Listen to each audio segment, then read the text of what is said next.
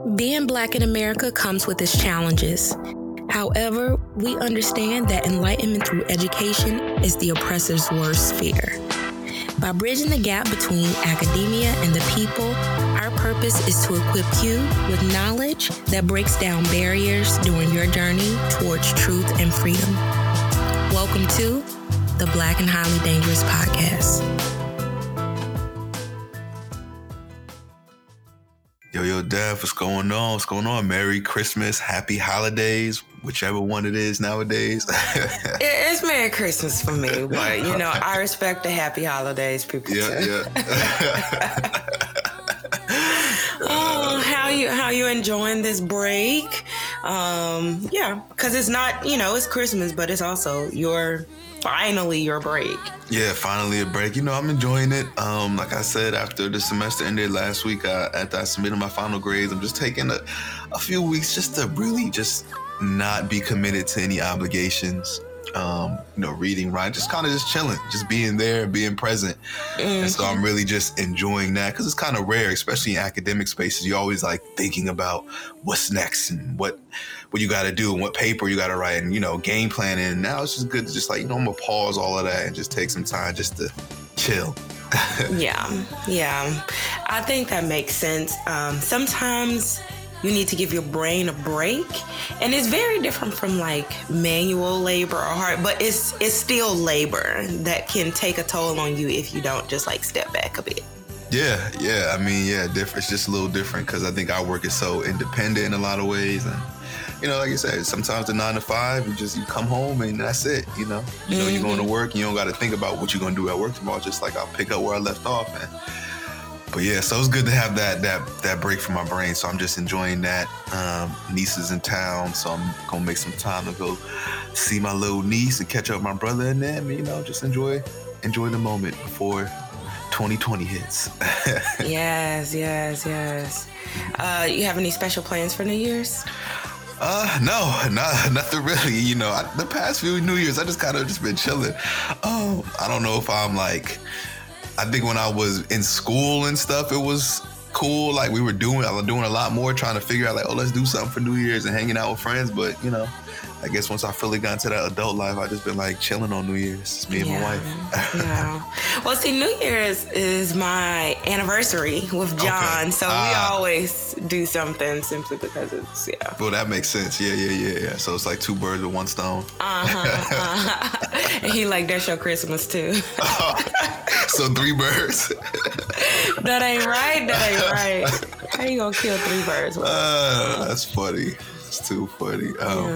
All right, so we know it's Christmas, and so we know some of y'all are still gonna listen, and some of y'all just enjoying time with family, and we ain't mad at that. So we'll just keep it simple this episode, cover some of the past hot topics that's been going on this past week and such. Start with some old Lord news, and then get with some of the other things like the debate and the impeachment, of course, and then we'll end it there for 2019. Mm-hmm. Okay. Hello. And welcome to BHD News, where we give you the most current and eye-opening oh Lord news of the week. Join us as we present news that'll make you want to say,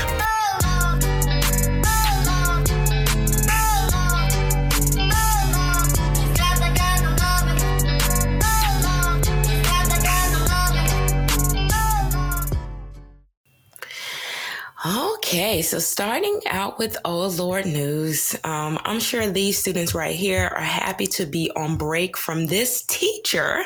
So a California middle school history teacher has been placed on leave after students said she made racist comments, including saying that she wanted a return of slavery. Oh my goodness. Yeah. And the student said that this isn't the first time she's made kind of these remarks, and she's done it in the last 2 months. She had been put on leave in October. I guess they cleared her, but, students say that the teacher is a supporter of President Trump. She displays Trump memorabilia in the classroom, and she praises his border wall with Mexico.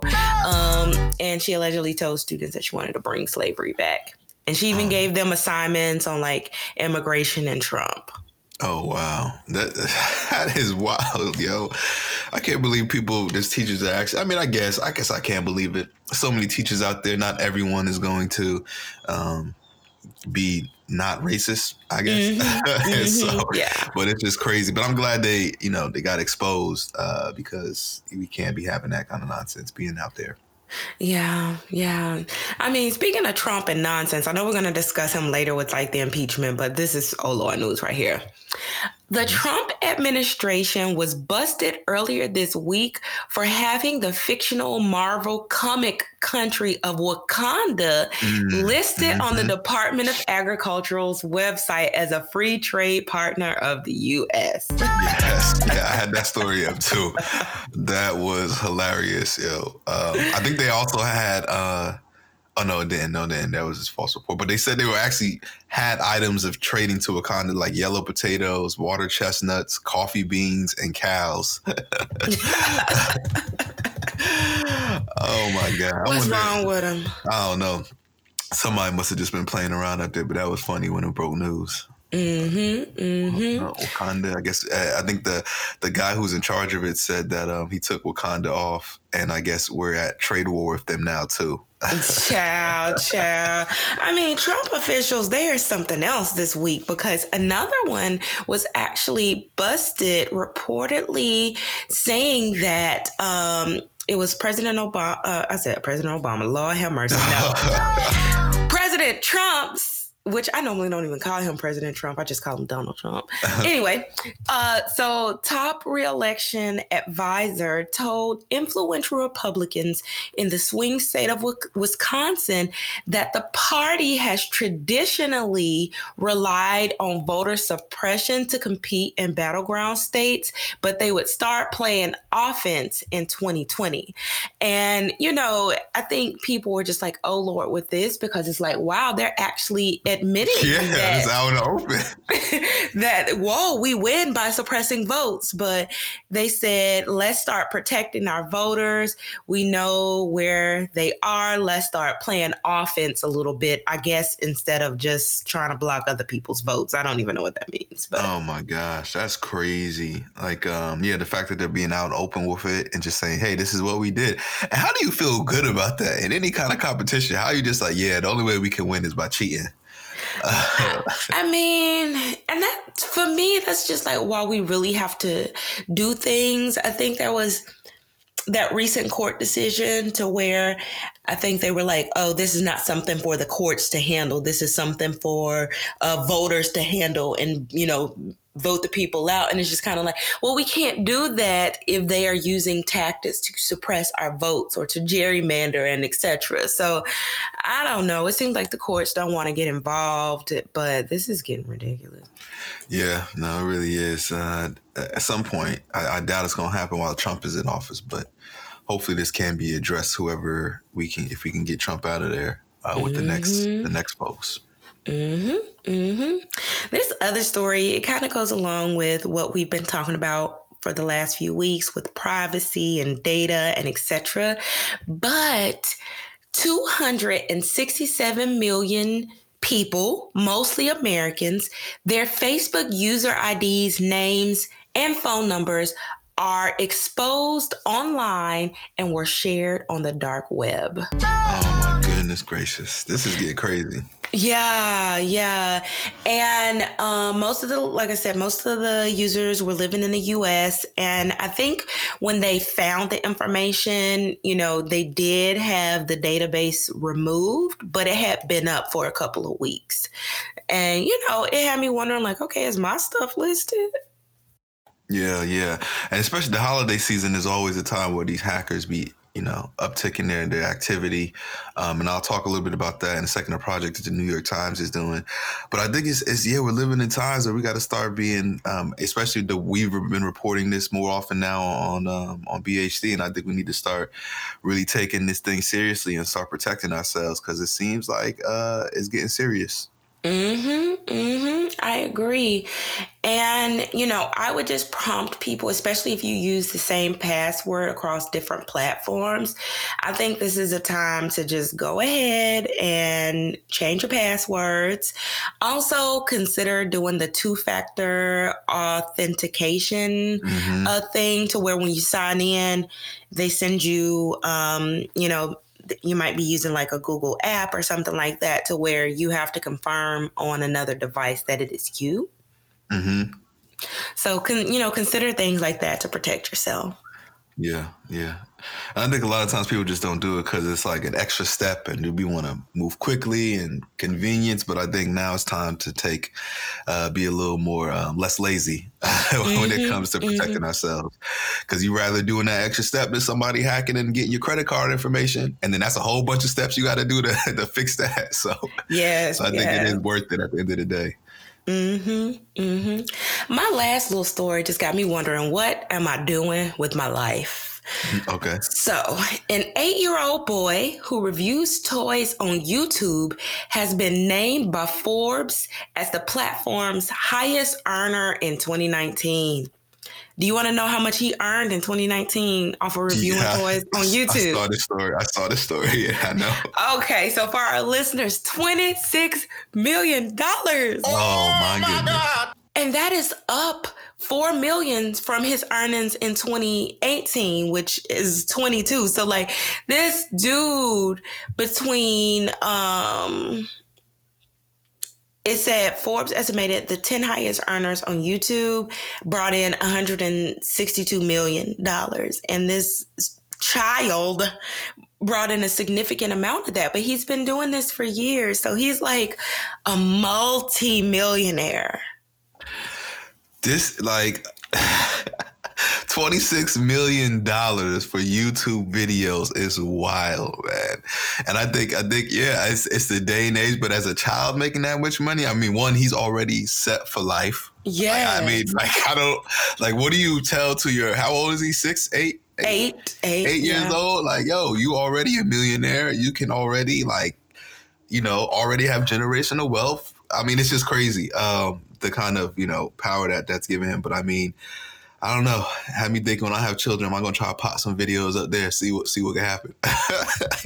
Well, it's funny because I also just read an article that YouTube millionaires or like the top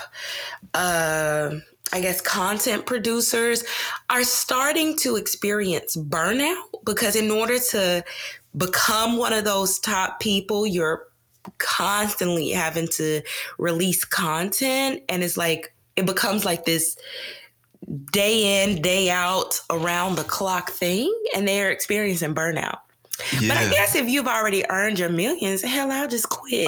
Yeah, after 1 year, 26 million, I'm good. Yeah, you can put some of that in a trust. Just like you're good. You are good. You don't need to burn yourself out with 26 million. I'll tell you that. Because most people won't even make that in a lifetime. Yeah, for sure. Oh yeah, for sure, 100%. I think I was watching a while back this show called I think it's called Wife Swap. Yeah, like that show. There was an episode where it was like this, I think it was a black family who were like YouTubers and vloggers, and so they were just always connected to the internet, but it just showed how like it consumed their lives of always just having cameras up, always trying to produce content, following the kids, following themselves. Because the other woman that switched was like this white woman from like the middle of nowhere. Like they didn't have any internet, any Wi-Fi, like the complete opposites. You know how they usually do on the show. But it showed how it was even really affecting the child because, the child just wanted to be a child and just like actually play in the park without having to record or the parents having the camera in the face. So it even shows like, I think there can be, even though this child is making $26 million, I'm sure, like you said, producing that content is going to take a toll of just not being able just to be free and have fun normally without always a camera in your face. All right, so I got a couple stories. One made a lot of headlines, which we didn't get the chance to talk about. But the story of Daph, have you heard the story of Carol Sanchez? No. The girl who was kidnapped in the Bronx. Oh, Lord. Oh God, yes. Oh my God. Another little juicy smooth yay. Oh, yes. Like, so for those of you who haven't heard, this past week or so, week of some change, there was a major story especially in the New York area, of Carol Sanchez, who's a 16-year-old girl from the Bronx who got kidnapped. And within this probably 24, 48 hour period, there was a lot of stories, because a lot of celebrities are actually reposting the story to help find her.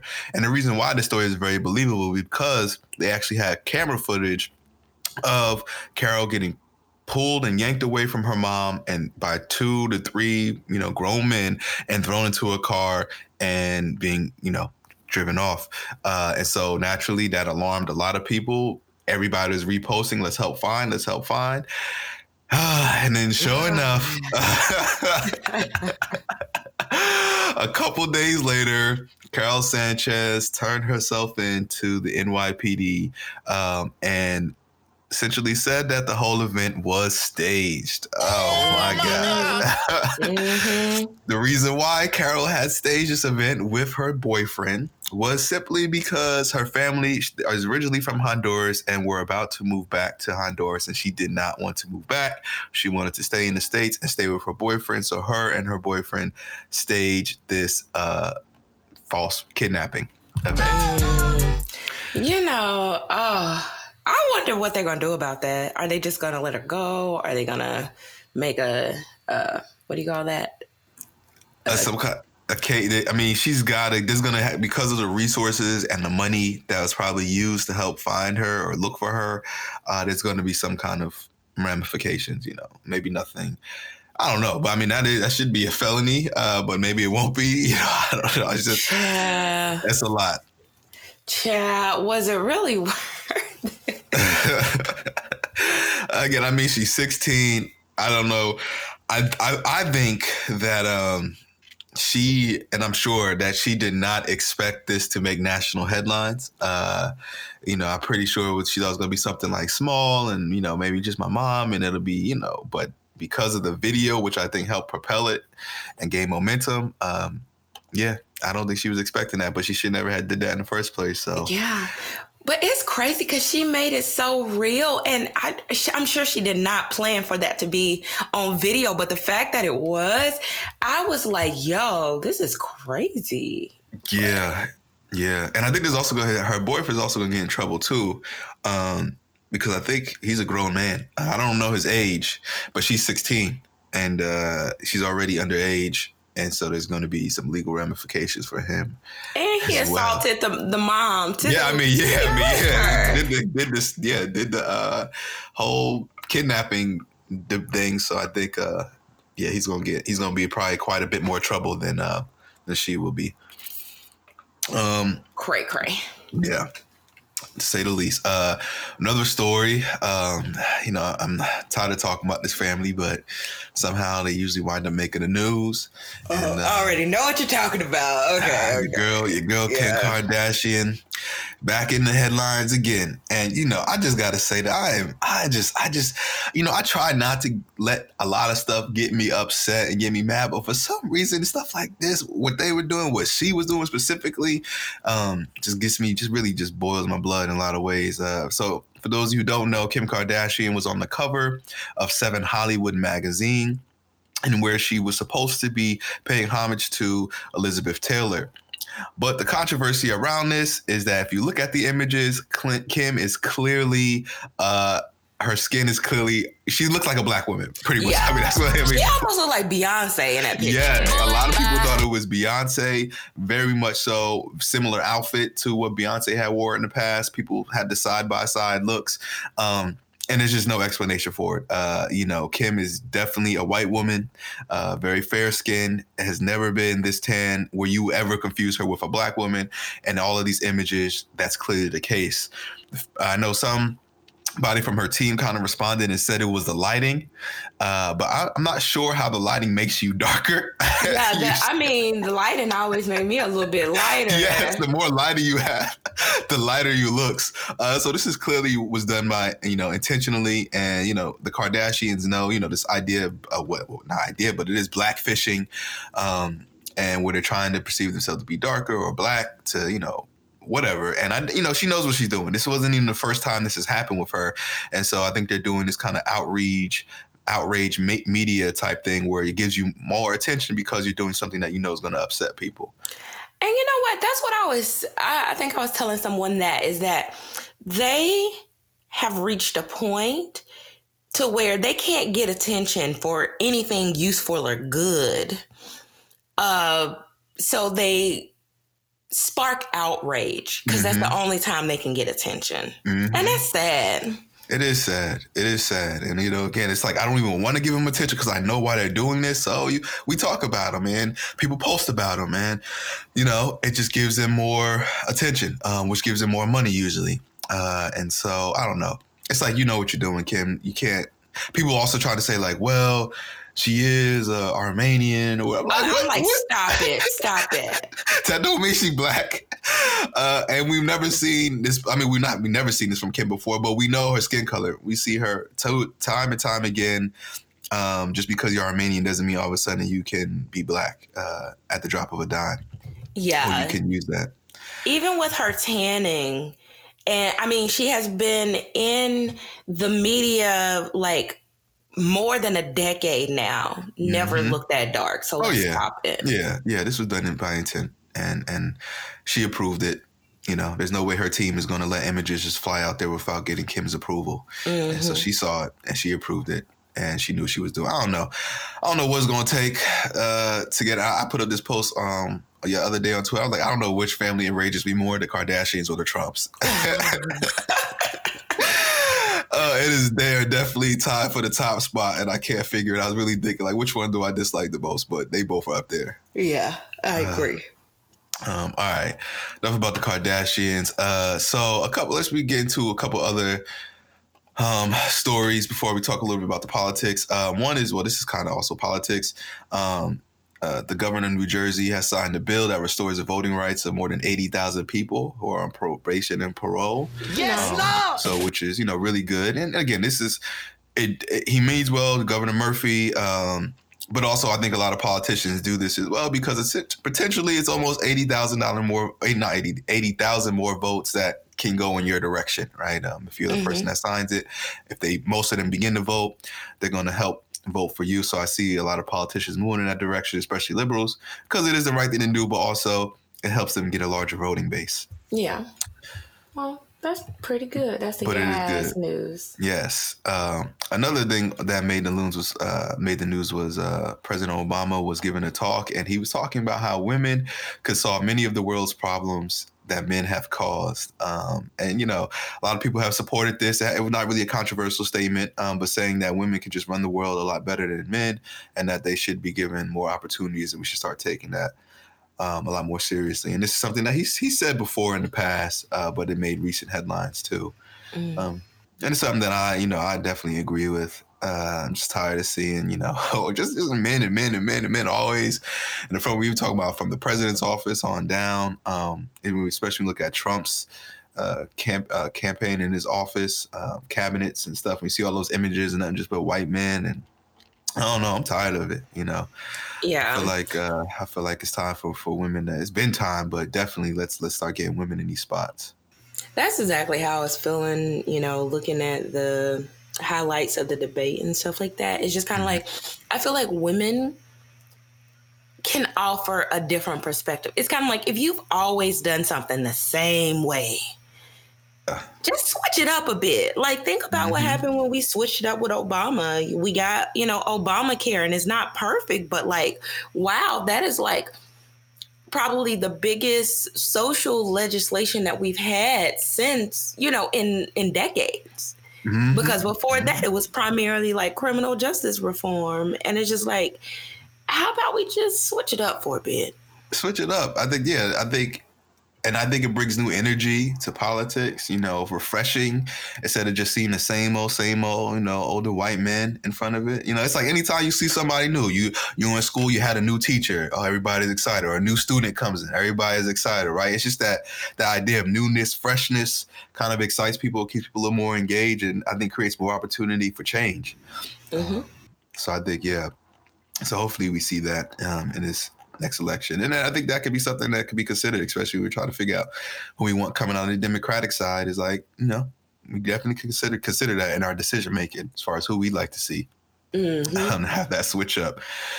I guess we could talk about the Democratic debates a little bit. Did you get a chance to read about it, view any of it since it happened last week? Yeah, I read about and looked at some of the highlights, and I also watch Saturday Night Live. So, yeah, I missed it. I gotta go back and watch it because I wanted to see because Eddie Murphy was on there, right? Yeah. I gotta check that out. I'm gonna go back and watch it today, probably. And so they always, make fun of the debates after it happens. So, my overall impression is that compared to the other debates, the discussion has been was a little bit more substantive than in the past, but it also lacked the diversity that it had in the past. So it was like a double-edged sword. Like, you're not able to hear from some of the more diverse candidates that were present in the last debates.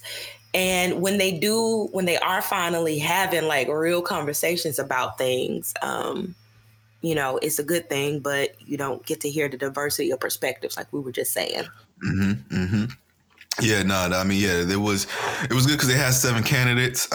So it made it a lot easier to have, more speaking time, and really we're able to hear like what are the differences, or how are they poking holes in each other's arguments. And because before, when you got like 30 seconds, you only got to say what you got to say, and then you got to keep it moving. But the rebuttals, so they actually allowed them to like have many rebuttals back to back several times, which I thought was great because that's what we want to see. We want to hear like, okay, we know you guys have similar platforms, but it's time to start, separating from the pack and what makes you different from the other candidates. And so I think that was a really, really good one. Watching the debate, it was clear that Buttigieg was, on the ropes because he's been rising in the polls.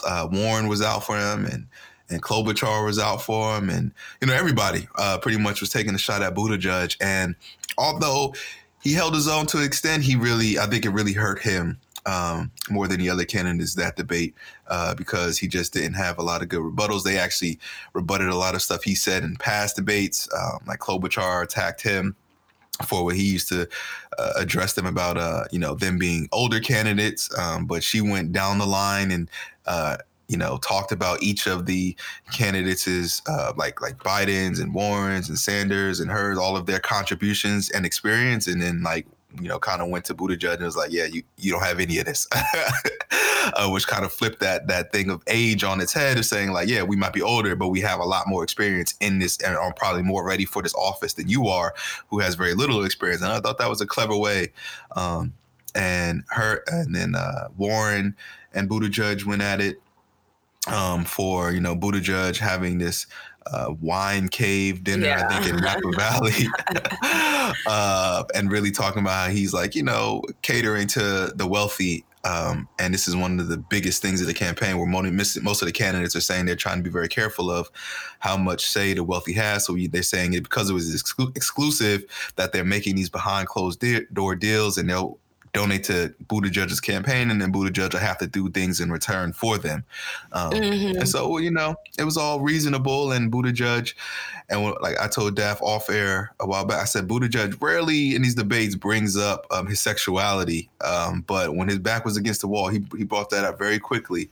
When Klobuchar was trying to attack him about his experience, he was like, well, I know what it's, I can handle it being tough as a gay man running under Mike Pence. Pence is under Mike Pence in Indiana. And I was like, oh boy, here we go. He's throwing out the gay card now. When your back's against the wall. I was like, yeah, you got to come better than that because it's not going to work, Buttigieg. Yeah, I agree. And, the poll, so I always look at the 538 to look at, because they do a lot of polling after debates, and a lot of people thought that Buttigieg didn't do very well. And, we'll see how that actually plays out in the poll, because he's like number one in, I think, Iowa and New Hampshire. So we'll see how that plays out moving forward. But everybody just got the impression that he took some hits as somebody that he's not the front runner, but in some of these early primaries, he is. Yeah. Yeah, he is. And I think for like, because they're really thinking about Iowa and that kind of stuff. And he's up there. And he's also stealing votes from probably somebody like Elizabeth Warren and stuff like that. And so you got to separate yourself and make him seem a little weaker. And then people will run back, like, oh, yeah, no, that's not good. So I think they did good. Biden, the interesting thing about Biden, I think this was a stronger debate for him, but he doesn't speak much. He kind of stays, behind the scenes, if you will, when all the, debacle and the back and forth is going on. He just stays kind of quiet. I think he had like the 5th or 6th most speaking time out of the candidates.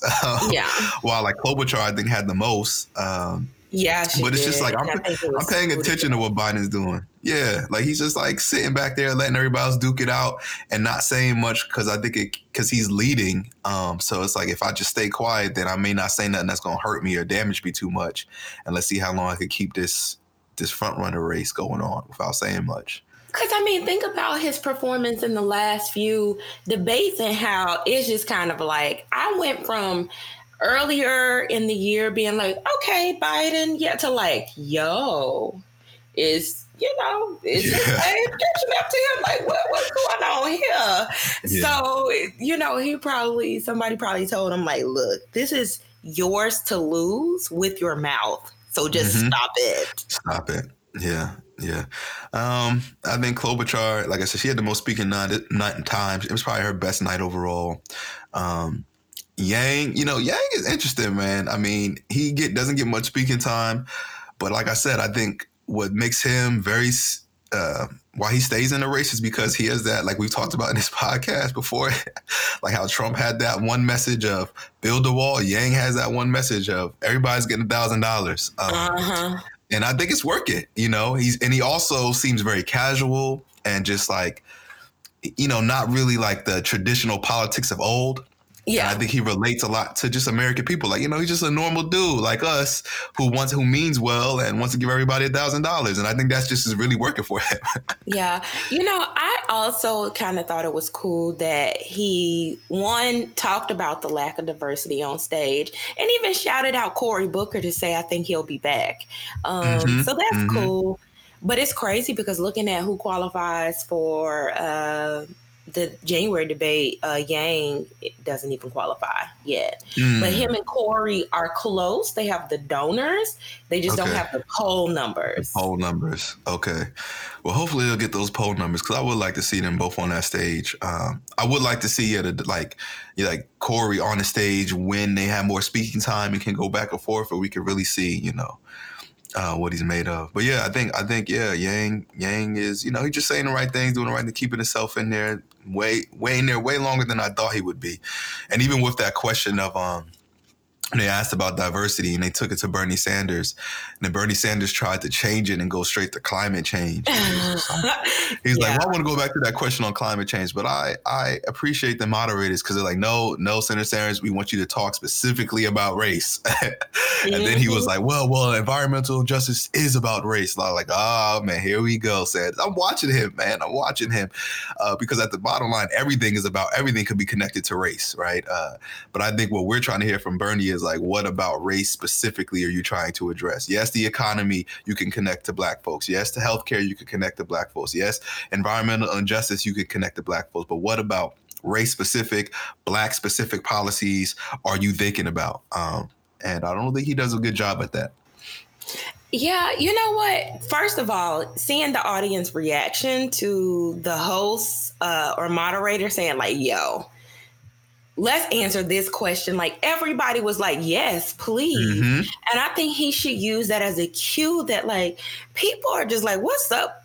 What's up with you? Because, I just remember people beating folks over the head with, Bernie Sanders marched in the civil rights movement. He marched in this. And it's like, what happened between then and now to where race is taboo for you? Or maybe when you were marching in the 60s, it was still more so about, just like protest and rebellion and poverty, and not like, it makes me think about like, has has his stance or his ideas about like race or focusing on race change, or were they always just more of this like class-based thing, and the civil rights movement kind of spoke to some of those things, so he marched on that and not necessarily about race? You get what I'm saying? I'm trying to figure out which one it is. I think that's the kind of facade or the mask or veil he uses, because without a doubt, him participating in those marches and those things is something that, you know, is applauded for sure. But I think during that time period, I don't think a lot of people understand like the interest convergence of like people who were concerned, who were fighting against capitalism, were especially a lot of white folks, really took the momentum and helped the momentum of Black folks talking about civil liberties. Even a lot of the literature, when I read like things like either like James Baldwin or Richard Wright, et cetera, like Richard Wright's Native Son, and they talk about like the movements of like white college kids during that time who were supporting the movement, but they were supporting it because it helped them with like the socialist agenda because the next step was going to be attack poverty. Like, let's get racial equality. And then we all know Martin Luther King alone, the next step was this war on poverty. And so I think a lot of that, you know, folks like Bernie was like, yeah, I'm going to get on the front lines with these folks because it's about poverty and class more than it is about race. And so I think because it was about race, people just assumed that that was the major concern from Bernie, but it was also very class oriented. And I think that was his major concern. And I think it is the devil's in the detail. I mean, we just see what he talks about all the time. It's not race. It's about. And so if it was really about race then we would still hear a lot of that now. Right. And to me, it just seems, I think it's safe to say for him, it's all about class. Like you said, I think that is a safe assumption to go with. Yeah.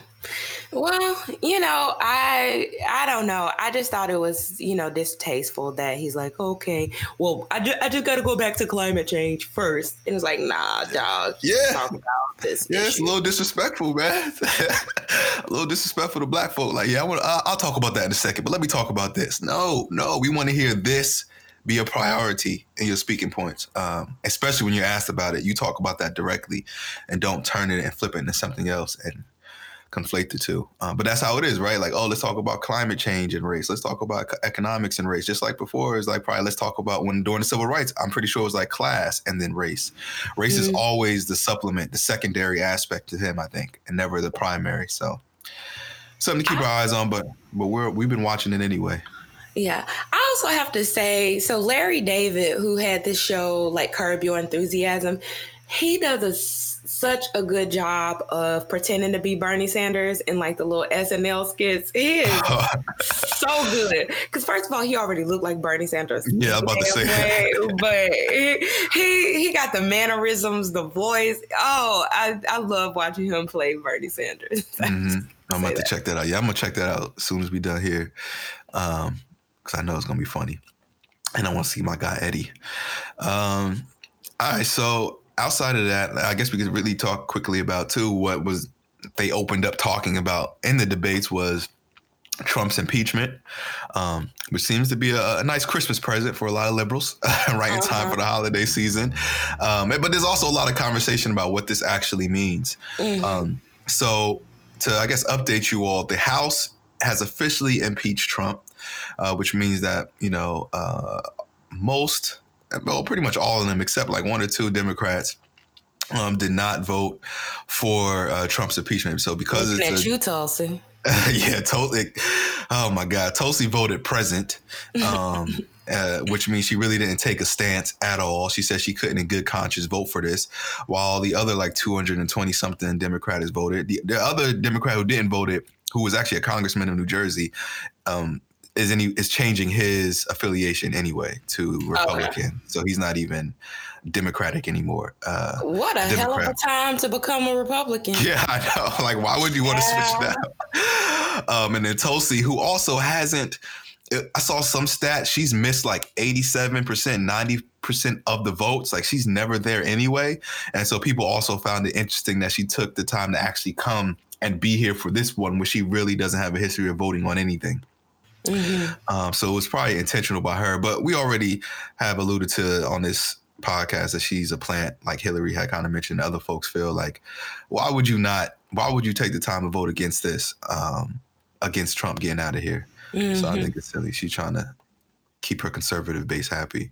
But yeah, so because it's a Democratic-led House, Trump, both articles of impeachment have moved forward. But a lot of people have been praising this, which it is a good thing. But the actual impeachment and trial proceeding takes place in the Senate, which is a Republican-led Senate. And because not one Republican voted in favor of this impeachment, many are predicting that we're going to see the same thing happen and play out in the Senate, where Trump is probably not going to get impeached or get kicked out of office. Yeah. Well, so that was one of the things. I think it was Mitch McConnell was just like, that the process in the House was unfair. It was, done in like an expedited manner. So we're going to do the same thing, but of course do it in a, different direction. And did I read correctly that Nancy Pelosi is actually thinking about putting it on hold in terms of moving it to the Senate because she does not feel like they will take it seriously? Yeah. Yeah, because the Senate can't actually move forward with it and determine how the trial is going to be held until she submits those articles, which she has not done yet. And they're saying that she's using it as a negotiation tactic. They say, I'm not going to put this forward until the House kind of has a say or agrees on how you all are going to move forward, because the Senate, they don't want certain witnesses to take the stand and certain items of evidence to be included. And Pelosi wants to make sure that all of that stuff will be in the trial, because it all becomes not only what I think why she's doing it is because it will be all public. And so it will look crazy if there's really damning evidence and then the Republican Senate still votes no, right? If there are really legit things to be like, yo, he really, obstructed justice and really did some terrible things. But so if they want to hide those things, then it allows them to be like, nah, we don't have, there's not enough here. Yeah. So we'll see how this plays out. Really won't hear much about it until after the holiday season. Yeah. What's crazy, though, is that I think Anthony Scaramucci was on AM Joy with Joy Reid, and he talked about 4 people that if they were to testify, or I guess their testimony was to become public, Trump would be forced to resign because it would probably be so bad. He said that is Mulvaney, which is the White House Chief of Staff, former National Security Advisor John Bolton, Trump's personal attorney Rudy Giuliani, and the Secretary of State Mike Pompeo. So,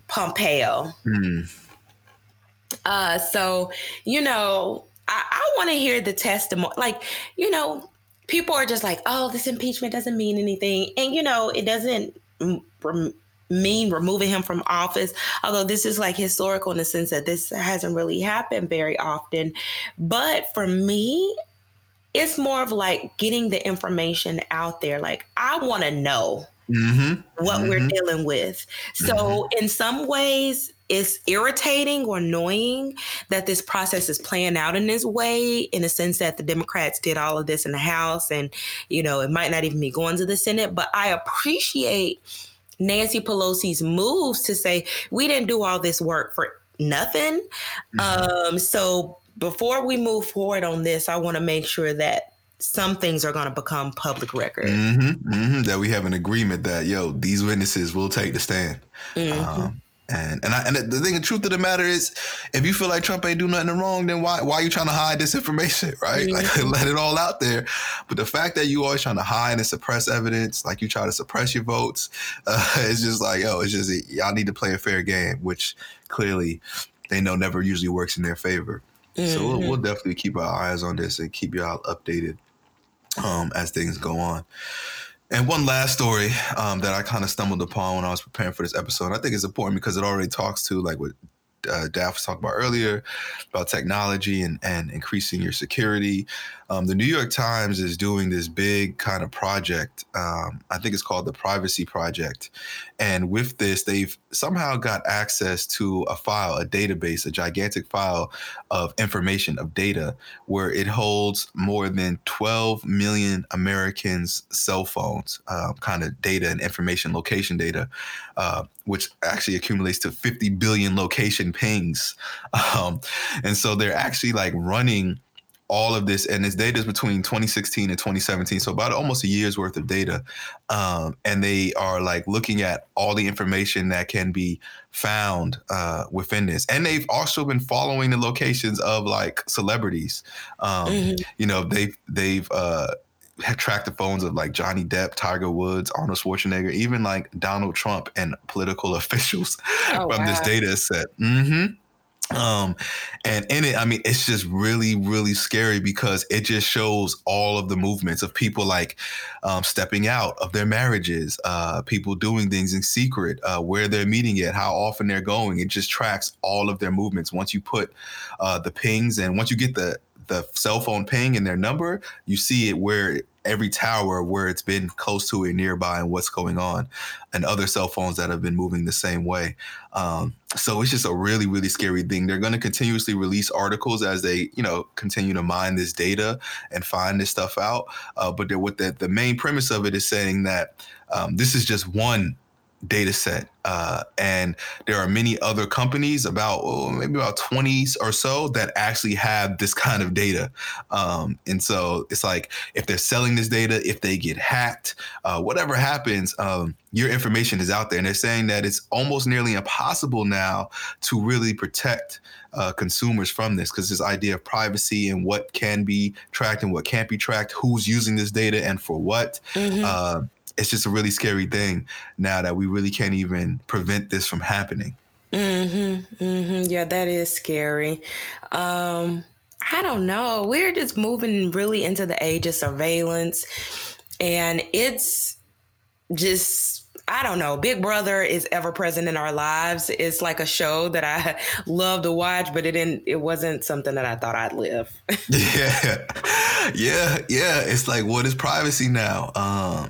And I don't know. It's just like, I want just people to have free access to my information of where I'm going, what I'm doing, and all that kind of stuff. They give 3 main tips of what to do, at least steps that can help improve and protect, but they said it's still not perfect, right? Still not going to protect you fully, but it will help. One is definitely pretty straightforward. Stop sharing your location with your apps.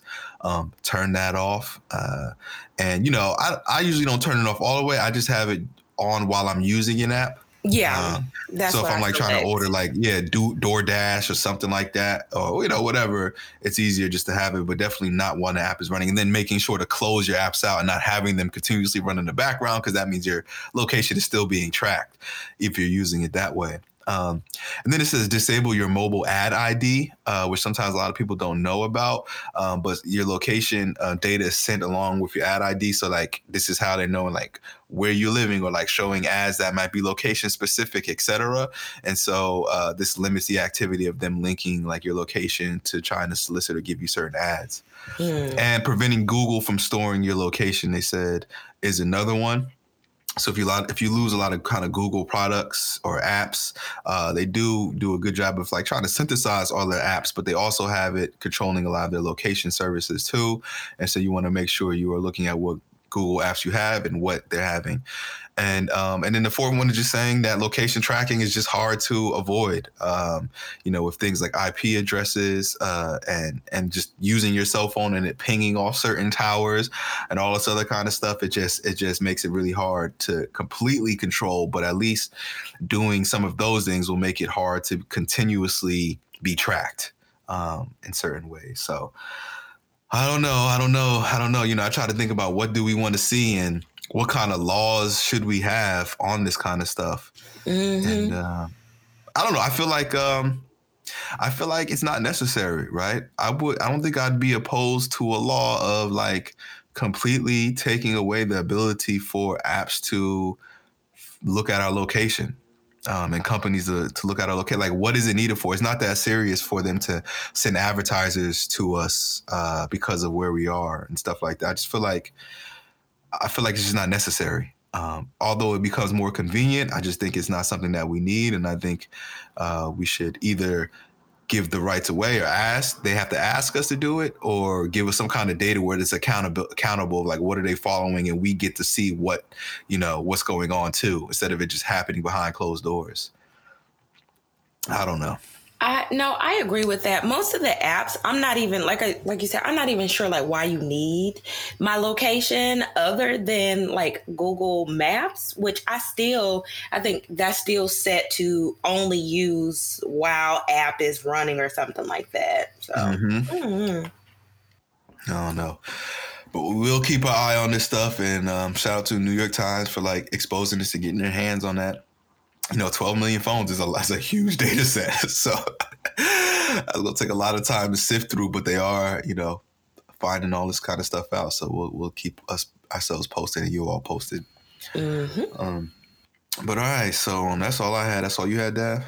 I just wanted to ask you really quickly what you thought about the fact that fewer students are going to college, especially given our profession. Our job depends on students going to college. And was shared on our BHD Facebook page, the NPR article that said that nearly 250,000 fewer students enrolled in college than a year ago. And it's down like 11%, I believe, since 2011. And it's just like, what do you think of that trend, especially given your profession? Yeah, this trend has been discussed. It's funny because when you're like a student, whether undergrad, graduate student, there's a side that we don't see, right? We're not in faculty meetings or administrative meetings, all that kind of stuff. So when you get to the other side, now all of a sudden you're on the other side of things where they're talking about budgets and they're talking about concerns and tuition. And since I've been on a tenure track, that has been discussed every year I've been here because schools are losing enrollment. So they're trying to figure out ways to increase enrollment and stay competitive. And I think it's changing the landscape of higher education. One way in particular that what our school does is that they made it a lot easier for people with associate's degrees, people with 2 years degrees in community college to transfer to our schools. So that kind of offset some of the lower enrollment just from traditional forms of enrollment. So now you're getting more non-traditional students, people who are starting school older, who have families, not doing it full time. And that also changes the dynamic of a campus because those are different needs from students too, of like as an instructor. Like when you're used to students coming straight out of high school, it's one thing, right? And they're living on campus. But when you're now dealing with a larger subset of students who have families, who commute, who, can only take classes at certain times, whatever it is, it's like, do schools even have the resources for their students? Anyway, but also kind of going back to your greater point too, is how this is going to affect academics because tuition does pay for salaries and dictates a lot of the resources that are given. The more students you have, more tuition, you can have greater facilities and resources and research opportunities and funds. And so that's been a huge thing too. And I think it's more problematic. So what you're starting to see schools do, and I think this is important for, a lot of our listeners, is that schools are pushing to start doing online teaching more often.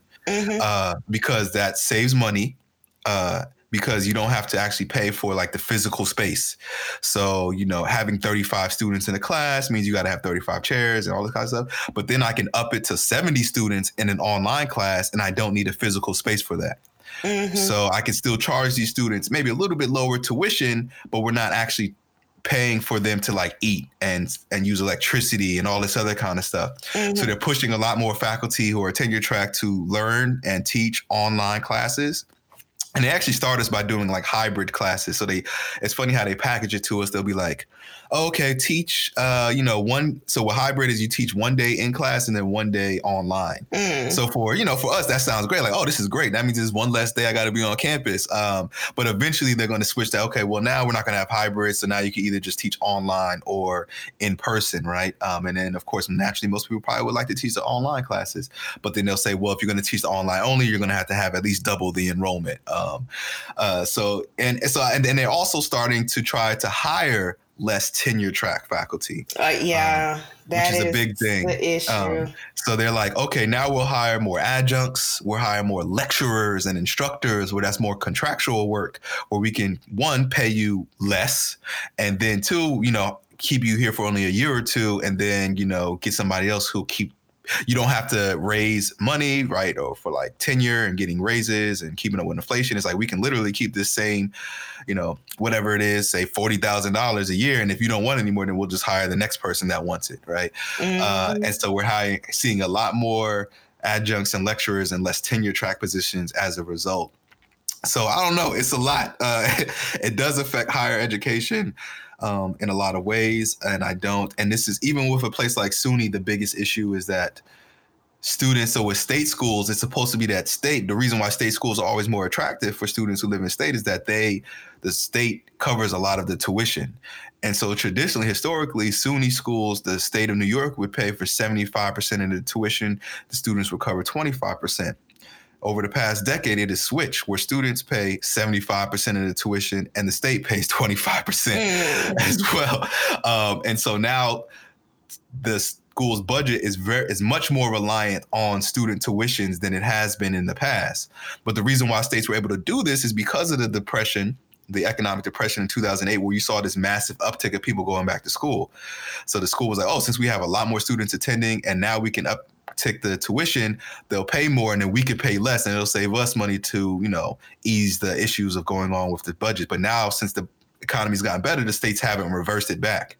And so if the states committed to the 75%, it would be less damaging, right? So state schools would still be very attractive to tenure track people who are trying to go to tenure track positions, but because now the states are like, we don't have enough money, or the schools, because the state's not giving us enough money. So I don't know. It's a lot there. And to say it all in a nutshell is definitely going to impact colleges and universities a lot. Yeah, I feel like we gonna have to find alternative routes, because I feel like in the next 10 years, if you thought you were going to get a tenure track job, it's just because it's already hard now. It's just going to be even worse. I don't even know. But we shall see. But I do know that I looked into some adjunct work one time, and I'm like, yo, this is what y'all pay people? Yeah. Is this what y'all pay people per class? And it's crazy because, it's probably because it's a well-resourced university, but like, I make more money TFing or TAing a random class at my school than I would as an adjunct teaching my own class. Yeah. And I'm just like, nah, I can't do it. I just can't do it.